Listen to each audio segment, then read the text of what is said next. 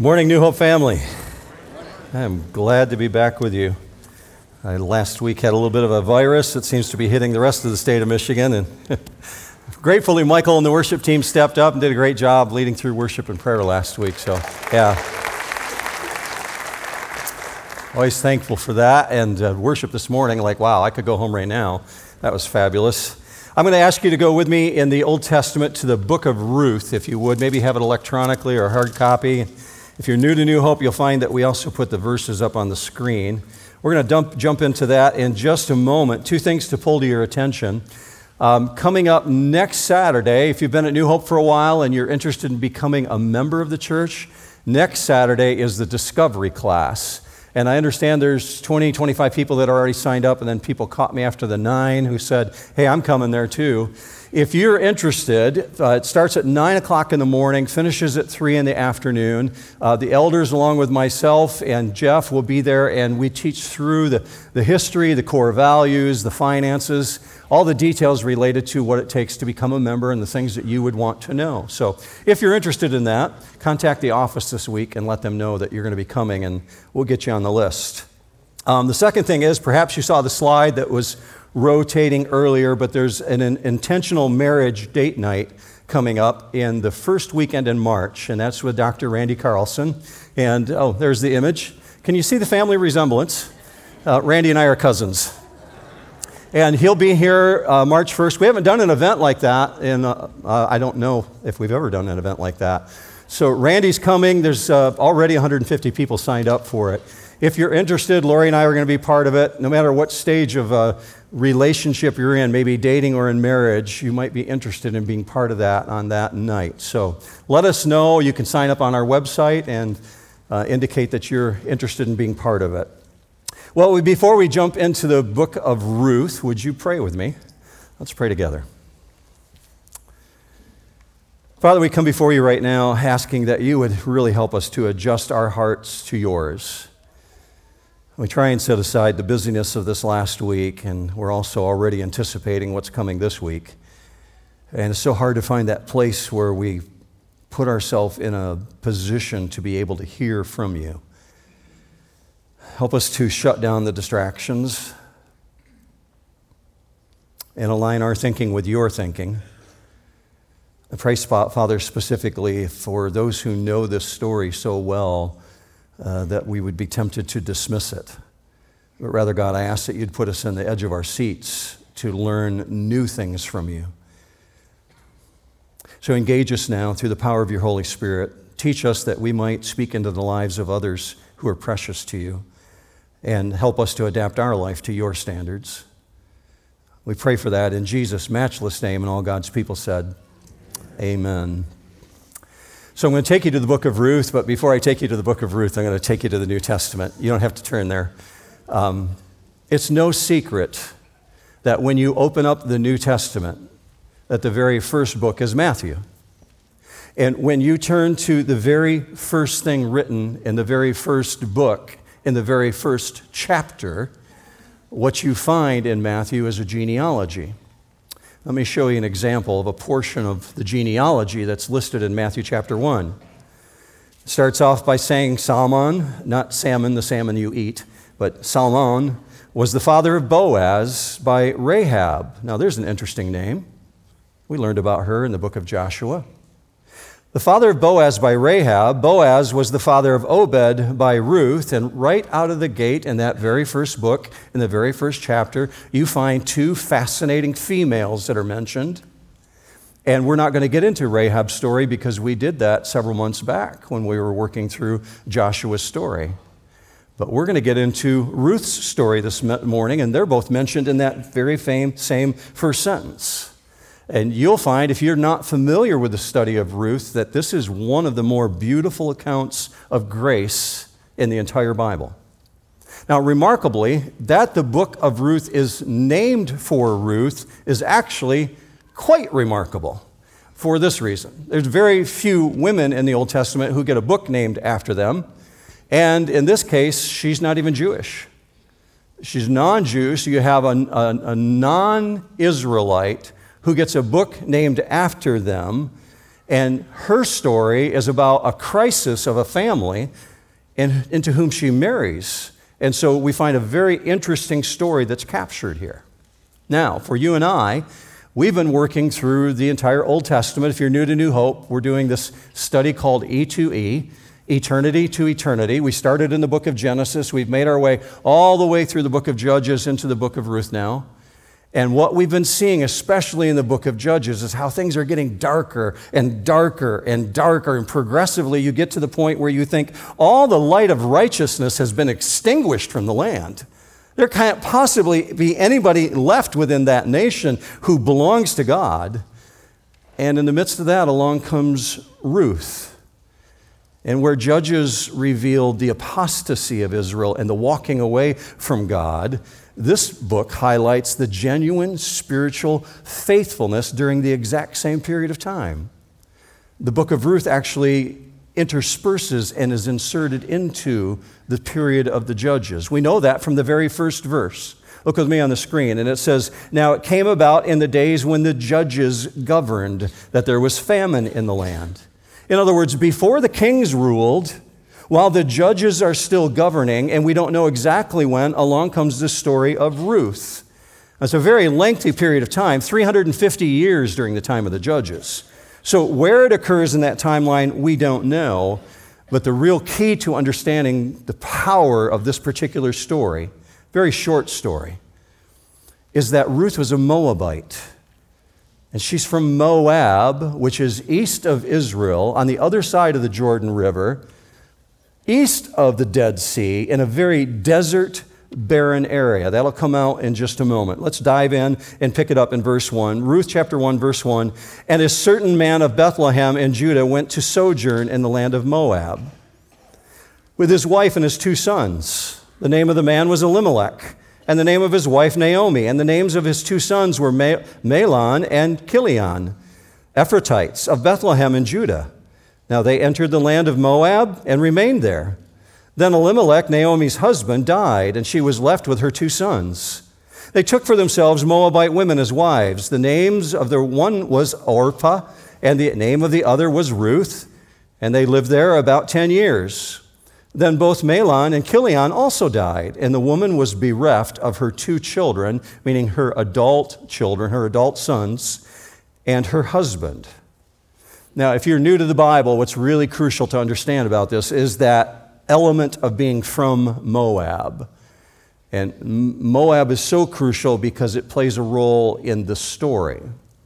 Moabites are descended from Lot. And if you're not familiar with Lot, you're familiar with Sodom and Gomorrah. Lot is the survivor of Sodom. When God destroys the city, Lot makes it out of the city with his 2 daughters. And then he has a son. And his son he names Moab. And his son is also his grandson, if you get my meaning.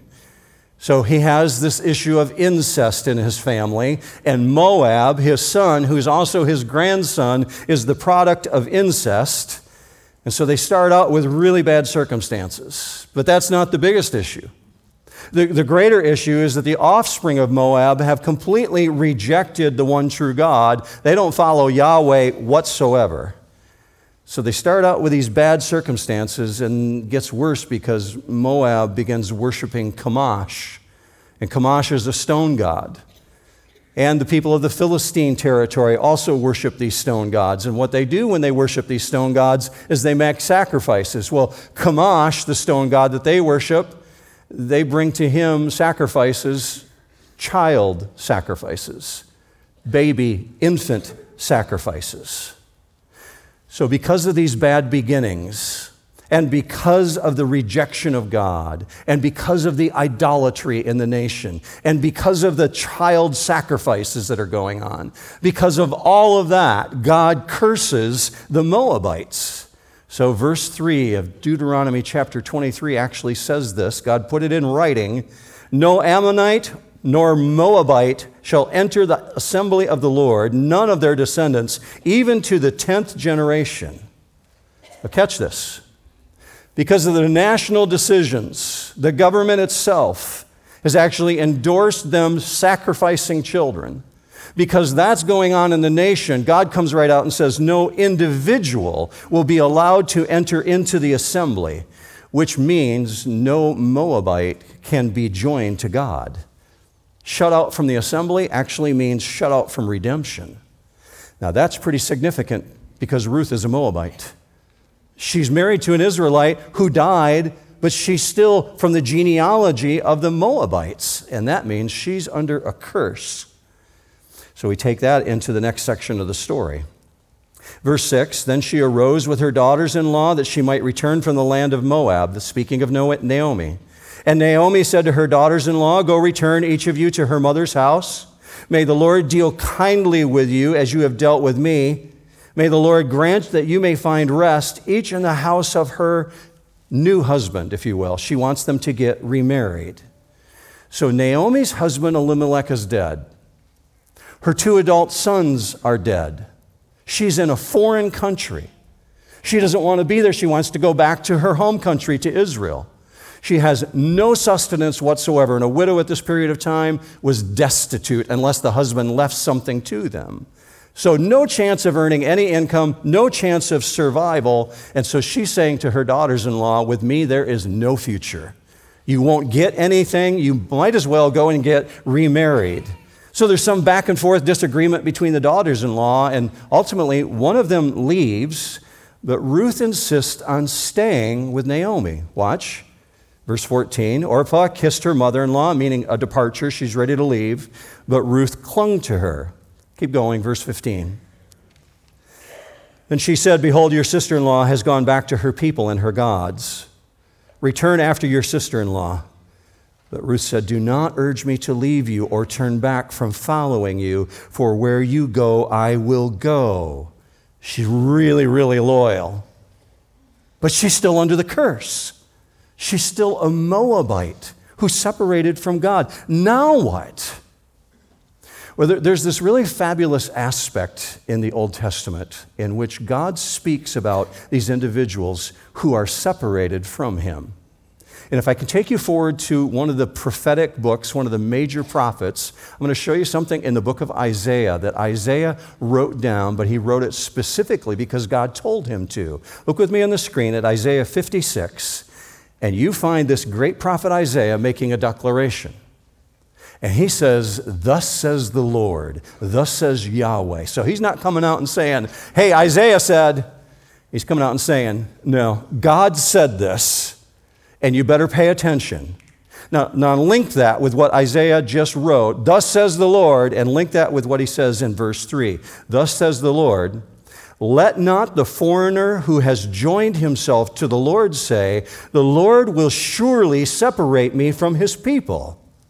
Now, just to put that into modern language, even though someone is on the outside because of their past, because of their history, God's saying, don't let that one think that they cannot be joined to the Lord. And then in Isaiah 56, he goes on to clarify. Look with me on the screen at verse 6. The foreigners who join themselves to the Lord, to minister to him, and to love the name of the Lord, to be his servants, everyone who keeps from profaning the Sabbath and holds fast my covenant. Now pause there for a second. In other words, someone has said, I align myself with God, and there's going to be fruit in my life to prove that I've aligned myself with God. So we've got recognition here that this person hasn't just said it, they're actually measuring it out in their life. They love the name of the Lord. They're ministering to the Lord. In other words, they're doing things that God wants them to do. They're his servants, and they keep from profaning things, and they hold fast to his covenant. Keep going, verse 7. Even those who are on the outside, even those I will bring to my holy mountain and make them joyful in my house of prayer. Their burnt offerings and their sacrifices will be acceptable on my altar. Now that's pretty good news, isn't it? Isn't that good news if you're on the outside looking in? Like, I've never been able to be part of something like that. How do I get right with God? Well, that's pretty good news that Isaiah just listed there. That's fantastic news. So what we're learning is this curse of God is in place unless unless the foreigner, the one on the outside who's separated from God, actually turns to God. And when that one joins themselves to the Lord, to use that language, God says that one becomes acceptable to me.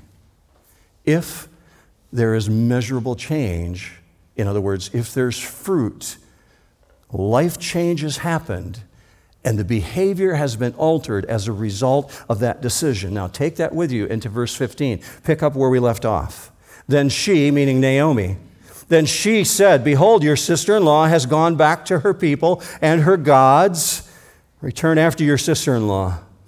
But Ruth said, do not urge me to leave you or turn back from you, from following you. For where you go, I will go, and where you lodge, I will lodge. Your people shall be my people, and your God, my God. Isn't that beautiful, church? It's one of the more beautiful statements in Scripture. It's just so eloquently written out. And that sounds a great deal like someone on the outside looking in saying, I want to be joined to the Lord. I don't want my past anymore. I want to put this thing with the Moabites behind me. Please, will you let me in?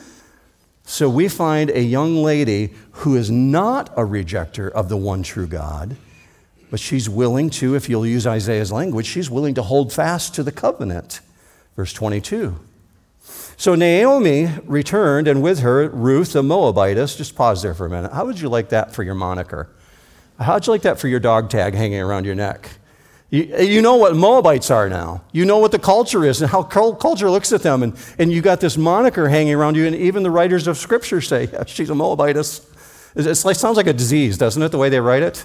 So Ruth the Moabitess is tagging along with her. So Naomi returned, and with her Ruth the Moabitess, her daughter-in-law, who returned from the land of Moab.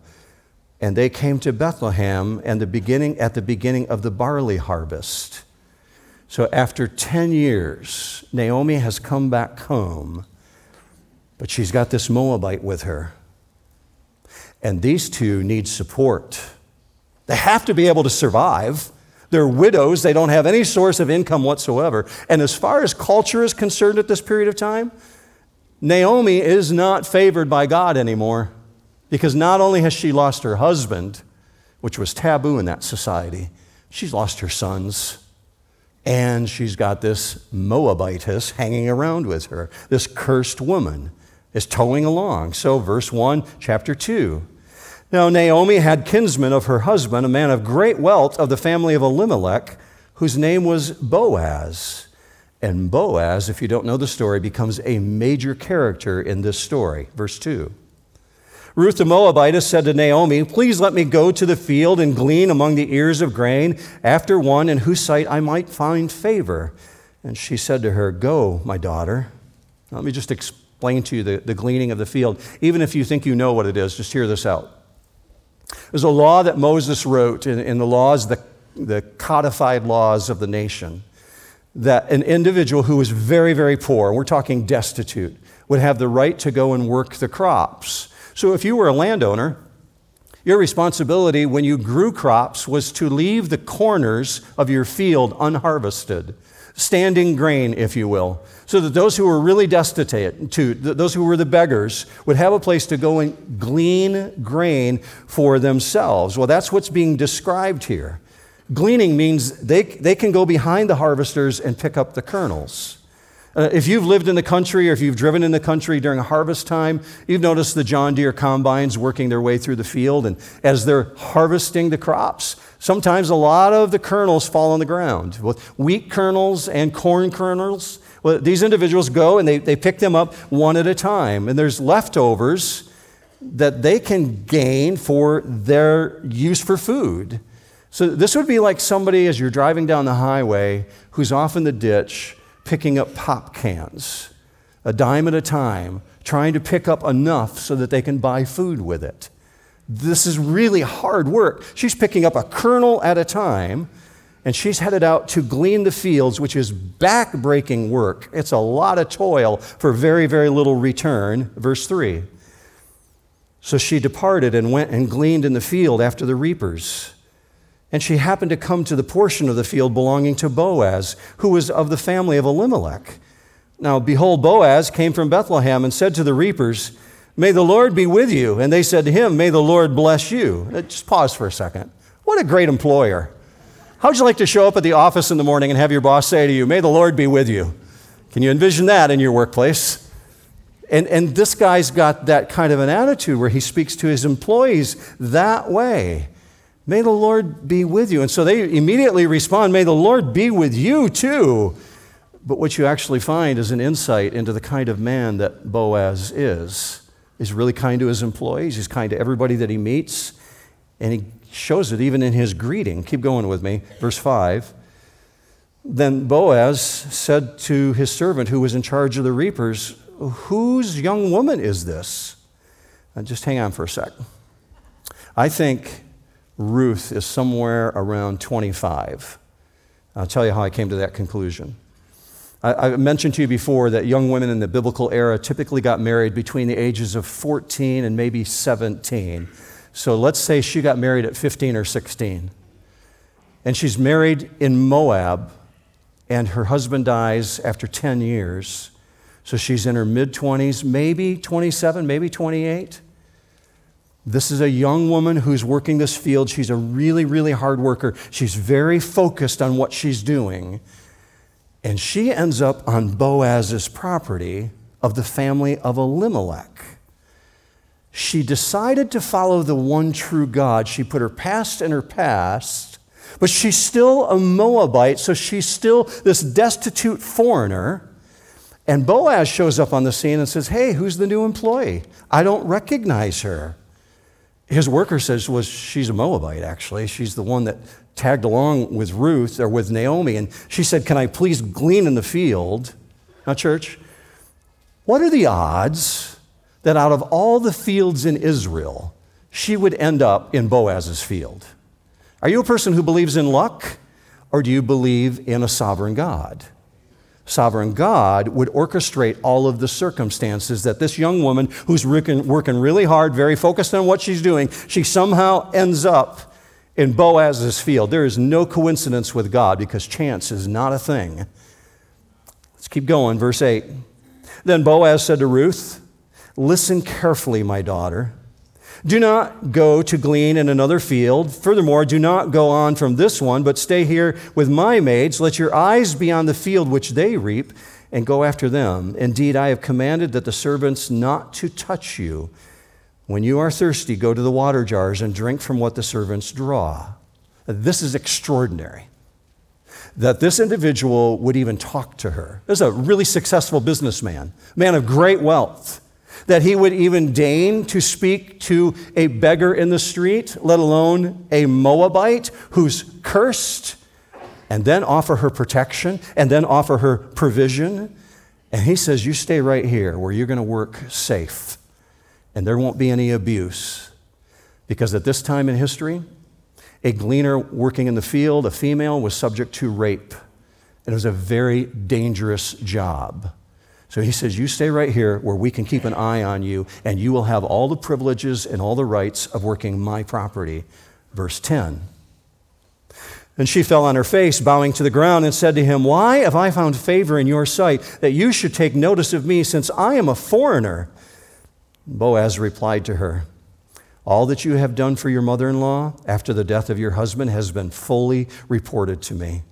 And how you left your father and your mother and the land of your birth and came to a people that you did not previously know. Pay very close attention to verse 12. May the Lord reward your work, and your wages be full from the Lord, the God of Israel, under whose wings you have come to seek refuge. Love that. That's a fantastic insight on his part. See, it is so obvious that even to Boaz, who's a complete stranger to her, they don't know each other. It's very obvious to him that she has made a spiritual decision in her life. And so he said, you have come to Yahweh. You have come to the God who can spread his wings over you like an eagle protecting its young. You've come for protection.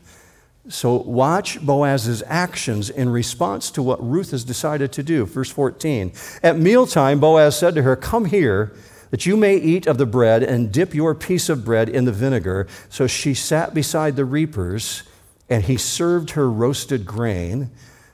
I guess that's really good. I'm thinking that's why they put that in there.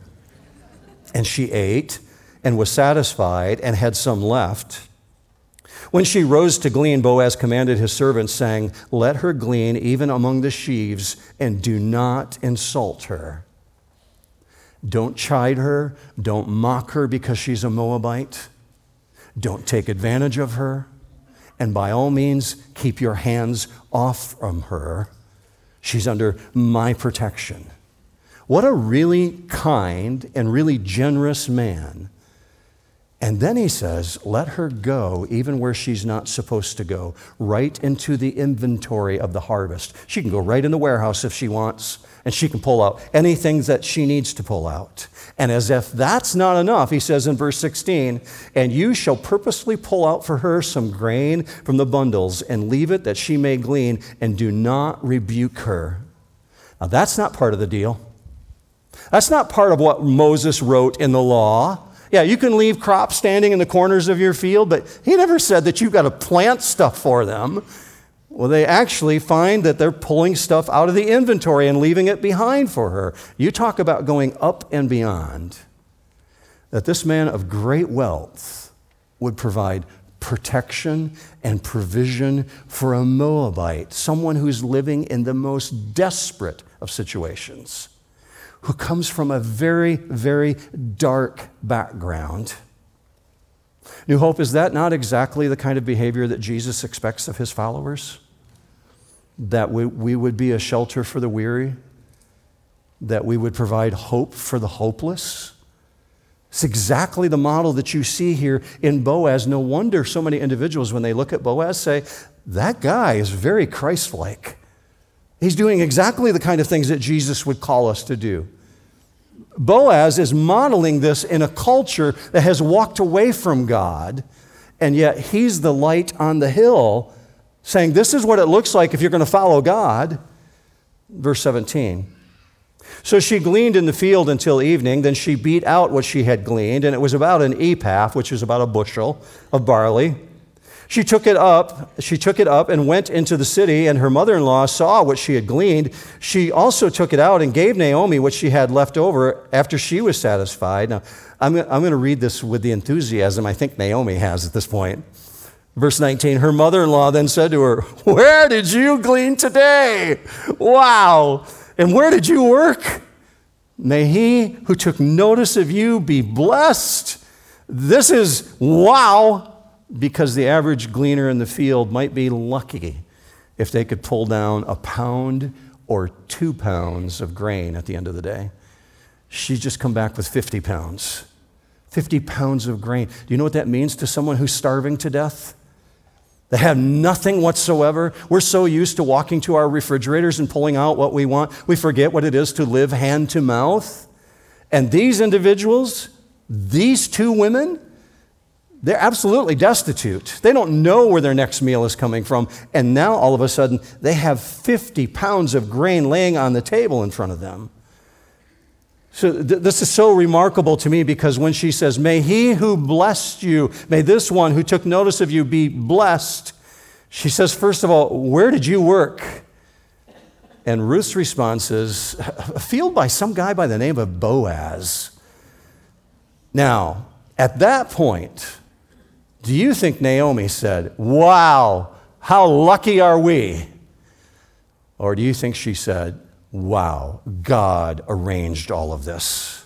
See, there's no luck. There's no chance involved. She couldn't respond by saying, "How lucky are we?" because she knows exactly who orchestrated this. Watch in verse 20 the response. Naomi said to her daughter-in-law, "May he be blessed of Yahweh. May he be blessed of the Lord, who," speaking of Yahweh, "who has not withdrawn his kindness to the living and to the dead." In other words, God arranged this. God's watching out for us. Question: are they still poor?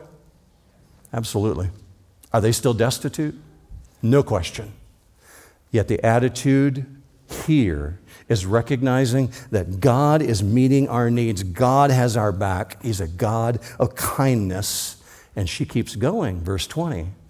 Naomi said to her, "The man is our relative. He is one of our closest relatives."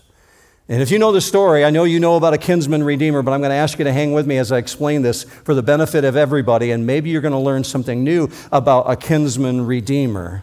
It's a really important element that he's a close relative. When a woman is widowed in the biblical era, it is the responsibility of the family to watch out for that widow. But her family is gone. Her sons are gone. Her one daughter-in-law went back to the Moabites, but the other daughter-in-law has hung with her.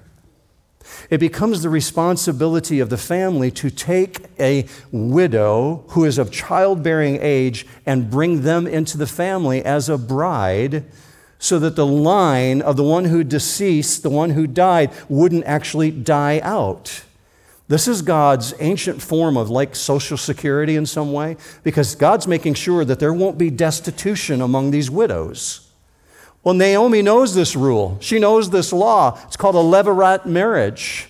And Naomi's ready to play matchmaker because she knows these details, and she thinks this has got great possibility. So verse 1 of chapter 3, then Naomi, her mother-in-law, said to her, "My daughter, shall I not seek security for you, that it may be well with you? Now is not Boaz our kinsman, with whose maid you were? Behold, he winnows barley at the threshing floor tonight. Wash yourself, therefore, and anoint yourself, and put on your best clothes, and go down to the threshing floor." And just pause right there. So, I know it's a really ancient custom, but hear me on this. This is what she's saying to her. "Girl, I have a plan for you. I'm going to make something absolutely work for you." So notice what she tells her to do. She says, "You need to take a shower because you really stink." All right? And then I want you to put on a little mascara and put on some perfume. And then, according to verse 3, put on your best dress. I'm not making this up. Read verse 3. She actually says you need to bathe. And then you need to put on some perfume. And you need to put on your best clothing. Now, I told you I thought she's probably around 25, maybe 27. Boaz is likely considerably older. And by that, I don't mean he's an old dog like me that's ancient as dirt, but he's somewhere in his mid-40s. I know that because he's of the generation of her father-in-law that died. You know, people had babies really, really young at this age, and so likely he's at least 15 years older than her, maybe 20. So he's probably mid-40s, somewhere in that range. And that means, according to the culture and the custom of the time, he will not ask her for a relationship. It's just not done. Ruth will have to make a subtle proposal, a proposition. Now, I'm impressed with Boaz because even though this guy's very wealthy, very successful businessman, and he has lots of hired hands, he's still personally working the crops, and he works hard. Verse 3, Naomi's still giving the instructions. "But do not make yourself known to the man until he has finished eating and drinking." They've harvested all the barley at that point, and they're having a celebration in the evening. And then she says, verse 4, "It shall be when he lies down that you shall notice the place where he lies, and you shall go and uncover his feet and lie down. Then he will tell you what you shall do." She said to her, "All that you say, I will do." Now, if you're thinking right now, that seems like a really bizarre custom. You're right. It doesn't matter how much you know about the Bible. It does seem bizarre. It's a bizarre ancient custom. But remember, he's older by a generation. And Boaz will not approach her.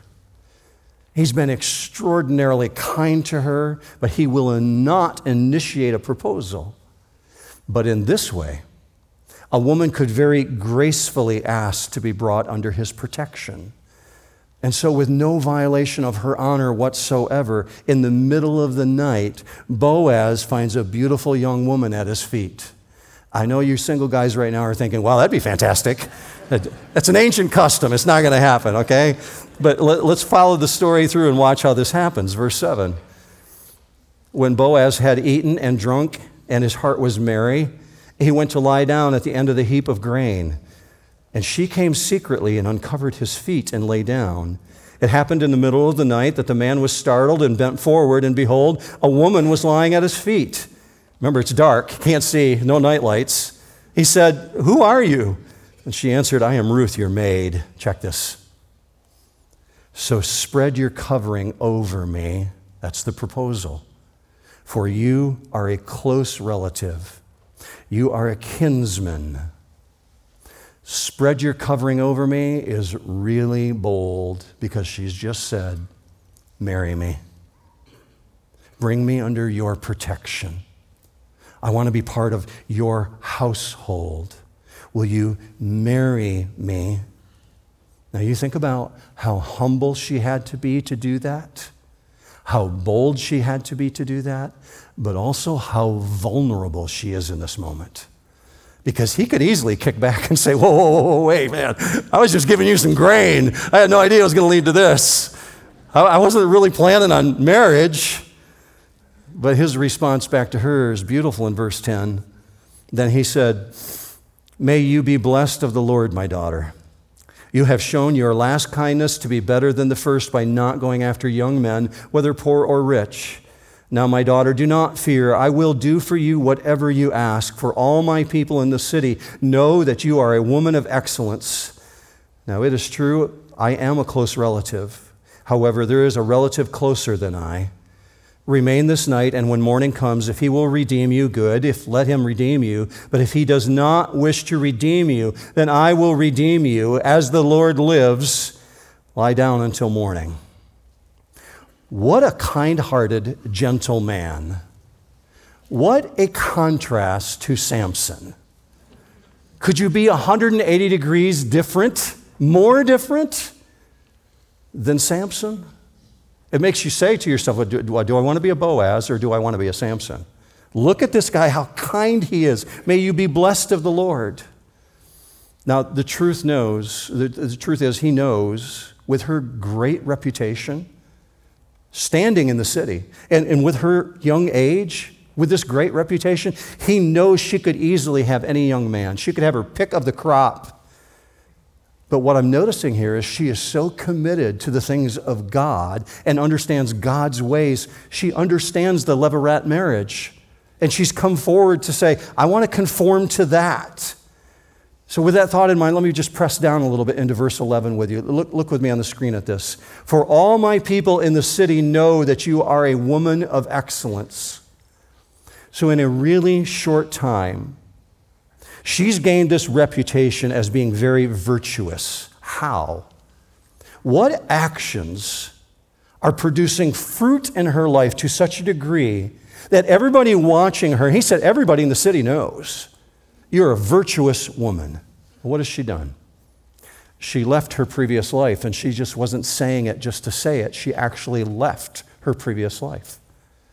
And she's clung to the things of God, and she's taken decisive action to do that, and it's identifiable in her decisions.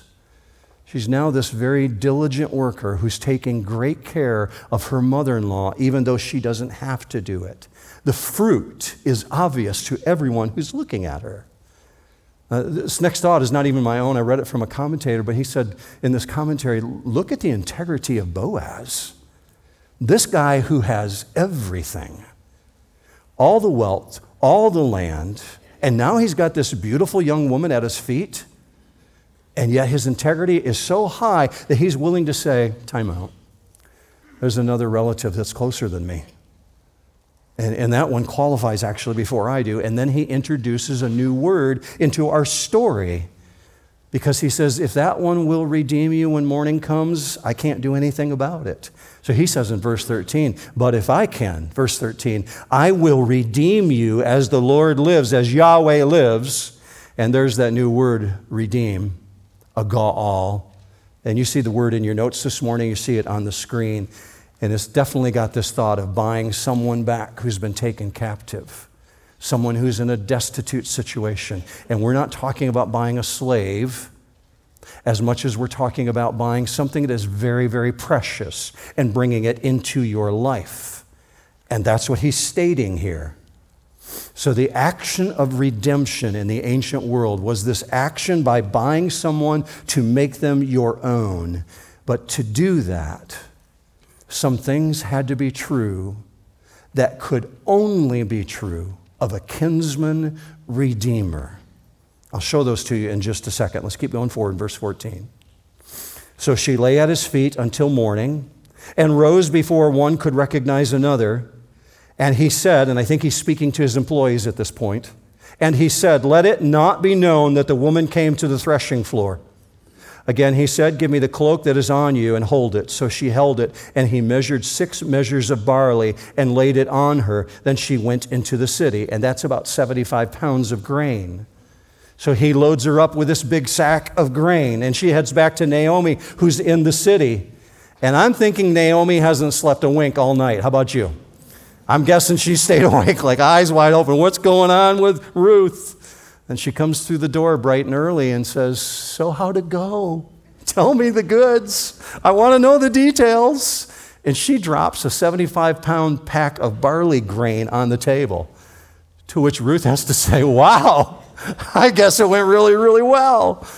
So what Boaz has just done here is he made this very good faith gesture.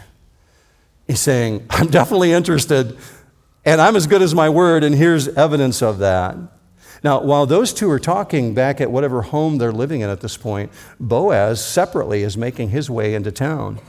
Nobody knows that they've been together, and he has a specific strategy in mind. He wants to find this guy who is the nearest relative, and so chapter 4 wraps up the story. It begins this way. Verse 1, now Boaz went up to the gate and sat down there, and behold, the close relative of whom Boaz spoke was passing by. Coincidence? I think not. So he said, turn aside, friend, sit down here. And he turned aside and sat down. He took 10 men of the elders of the city and said, sit down here. So they sat down. Then he said to the closest relative, Naomi, who has come back from the land of Moab, has to sell the piece of land which belonged to our brother Elimelech. So I thought to inform you, saying, buy it before those who are sitting here and before the elders of my people. If you will redeem it, redeem it. But if not, tell me that I may know, for there is no one but you to redeem it, and I am after you. And he said, I will redeem it. I'm not sure Boaz saw that coming. But he's held out this ace card that he hasn't told this guy. Now just speculate with me for a moment. If Ruth and Naomi are present for these proceedings, and I'm thinking if they are, they're on the outskirts listening in, because primarily men did business at the gates of the city. It's where legal transactions took place. Just imagine if she's a spectator to this, the roller coaster of emotions as things proceed. Her heart has to sink through the floor when the relative with the first rights actually says, yeah, I am Elimelech's closest relative, and I will buy it. But he's focused on the land. And Boaz has held out his ace card for the final play. Now remember what Boaz is doing? He's arranging a legal resolution. And some things must be true of a kinsman redeemer to be legal. Let me show you 5 things. They're in your notes also. See them on the screen. First of all, the Redeemer must be a blood relation. The Redeemer must be willing to redeem. The Redeemer must have the ability to redeem. The Redeemer must be free, meaning a slave cannot buy another slave. The 5th one, the Redeemer must be in possession of the full price of redemption. Now hold that thought. I'll come back to it in a second. Verse 4. And he said, I will redeem it. See, he's thinking of the land. It is the land. Then Boaz said, on the day you buy the field from the hand of Naomi, you must also acquire Ruth, the Moabitess, the widow of the deceased, in order to raise up the name of the deceased on his inheritance. To which I'm thinking, this guy's going, whoa, whoa, whoa, whoa, whoa. You might have mentioned that detail in the beginning. You should have told me about that. I didn't know that she was involved. And this close kinsman, quote unquote, has a really feeble excuse. And I think it's because he knows she's a Moabite. And he says, I can't mess with my inheritance. Watch. Verse 6, the close relative said, I cannot redeem it, the land, for myself because I would jeopardize my own inheritance. Wait, you just said you could. Now you're saying you can't? And then he goes on to say, redeem it for yourself. You may have my right of redemption. I'm out. Yeah, I'm not redeeming the Moabitess. I want the land, but if she's part of the deal, no thank you, you can have her. And I'm guessing if Ruth is watching as a spectator, when he declines, Ruth's heart has to be racing again. And there's this little exchange that takes place next, because I guess changing sandals is kind of a deal at this time. Apparently that's a thing. Verse 8. So the close relative said to Boaz, buy it for yourself. And he removed his sandal. Then Boaz said to the elders and all the people, you are witnesses today that I have bought from the hand of Naomi all that belonged to Elimelech and all that belonged to Chilion and Mahlon. Moreover, I have acquired Ruth the Moabitess, the widow of Mahlon, to be my wife. Now remember, none of them knows anything about the night before. None of them knows that she went and laid at his feet. Boaz purchases all of Naomi's land. She's going to have plenty of money for all of her late years, the years ahead of her. And I'm picturing Ruth and Naomi standing back at the side, just kind of grinning with a smile they can't get off their face, thinking, oh man, I was so bold. That was so dangerous what I did last night. I can't believe this has actually worked out. Her heart has to be racing. In verse 11, all the people who were in the court and the elders said, we are witnesses. May the Lord make the woman who is coming into your home like Rachel and Leah, both of whom built the house of Israel. And may you achieve wealth in Ephratah and become famous in Bethlehem. And it's got this very cool ending. Verse 13. So Boaz took Ruth, and she became his wife, and he went into her, and the Lord enabled her to conceive, and she gave birth to a son. Then the woman said to Naomi, blessed is the Lord who has not left you without a redeemer today, and may his name become famous in Israel. May he also be to you a restorer of life and a sustainer of your old age. For your daughter-in-law who loves you and is better to you than 7 sons has given birth to him. Then Naomi took the child and laid him in her lap and became his nurse. The neighbor women gave him a name, saying, a son has been born to Naomi. So they named him Obed. He is the father of Jesse, the father of David, the king of Israel. How fabulous that a cursed Moabite who's living far from God becomes the great-grandmother of King David. And it's no secret when you open up the book of Matthew to the very first chapter, to the very first words written in the very first book, that there's a genealogy that reads this way, verse 5. Salmon was the father of Boaz by Rahab. Boaz was the father of Obed by Ruth, and Obed the father of Jesse. Jesse was the father of David the king. And you know where this is going if you drop down 28 generations. That who's coming at the end of this genealogy? Look who arrives on the scene through Ruth. Eleazar, the father of Mathan, and Mathan, the father of Jacob. Jacob was the father of Joseph, the husband of Mary, by whom Jesus was born, who is called the Messiah.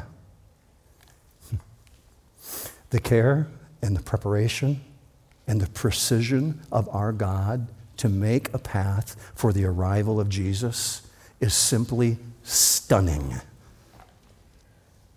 So if you're reading Matthew 1 and you think, man, those genealogies, they're really not all that important until you come to that woman by the name of Ruth, and you say, how does a cursed Moabite, a descendant of the mess coming out of Sodom, how does she get into the family of Jesus? Well, the answer is God provided a redeemer, a kinsman redeemer. So Boaz points forward to this picture of this great kinsman redeemer who will arrive on the scene, the Lord Jesus, who bought us out of a curse. When we were dirty and destitute and nobody would say that person has a chance, that great kinsman redeemer made us his own and blesses us for all generations. You want to put a bow tie on this? Ask yourself the question, how do I, as a human who's come out of the mess of Eden and the rejection of God, how do I get into the family of Jesus? Just follow these 5 points with me about a kinsman redeemer to finish this. The kinsman redeemer must be a blood relation. Did not the Lord Jesus Christ have the exact same blood flowing through his veins that flows through your veins?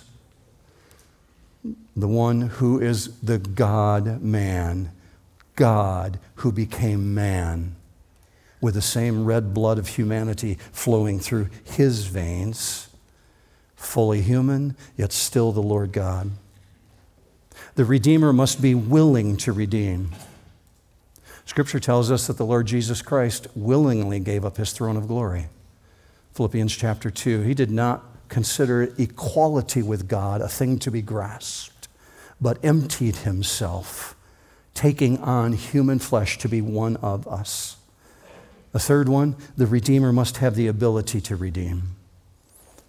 The Son of God, who possesses all the power of heaven and all the capacity within him to be the Lamb of God, became the holy, perfect blood sacrifice, fulfilling all of the prophecies, meeting all the requirements of the law. I love the fourth one. The Redeemer must be free. In other words, the Redeemer can't be a slave because a slave can't free another slave. Jesus himself, among no one else ever in the history of mankind, as himself alone, knew no sin because he's born of a virgin. Therefore, he was never a slave to sin. Because he's born of a virgin, he doesn't have the sin gene, if you will. And therefore, he's never been a slave. And as a non-slave, he can free all of the slaves. And then comes the fifth one. The Redeemer must be in possession of the full price of redemption. We sit here today, we stand as humans under the exact same curse that Ruth did. Completely separated from God, dirty with sin, helpless and destitute. But praise God for our kinsman redeemer, the one who possesses the perfect sacrifice in his blood. And the full price of our redemption is paid when you are redeemed by the blood of the Lamb. Therefore, Jesus could say from the cross, "It is finished," because the price was paid in full. Amen? That's the beauty of the story. I'll be here after the service. If you'd like to connect, I'd be happy to talk with you. The prayer room's open if you need somebody to pray with. Right now, I'm going to pray for us that we would translate these things to action in our life. Let's pray together. Lord God, I'm so thankful for the way that you cause your word to come alive, and it's through the work of the Holy Spirit. So we thank you for clarity and for greater understanding than we might have had even 40 minutes ago. That you've shown us once again who we are to you and how precious we are, and that you would be the ultimate kinsman redeemer. Thank you for these truths and for the beauty of this story. I praise you that you caused them to write it down. So God, we ask that you would take these things, translate them to action in our life, that we would speak into the lives of people who are precious to you, that don't know that they can put their past in their past, but also remind us of who we are to you. We praise you for all of these things in the matchless name of our kinsman redeemer, the Lord Jesus Christ. And all God's people said, amen. Have a great week, New Hope.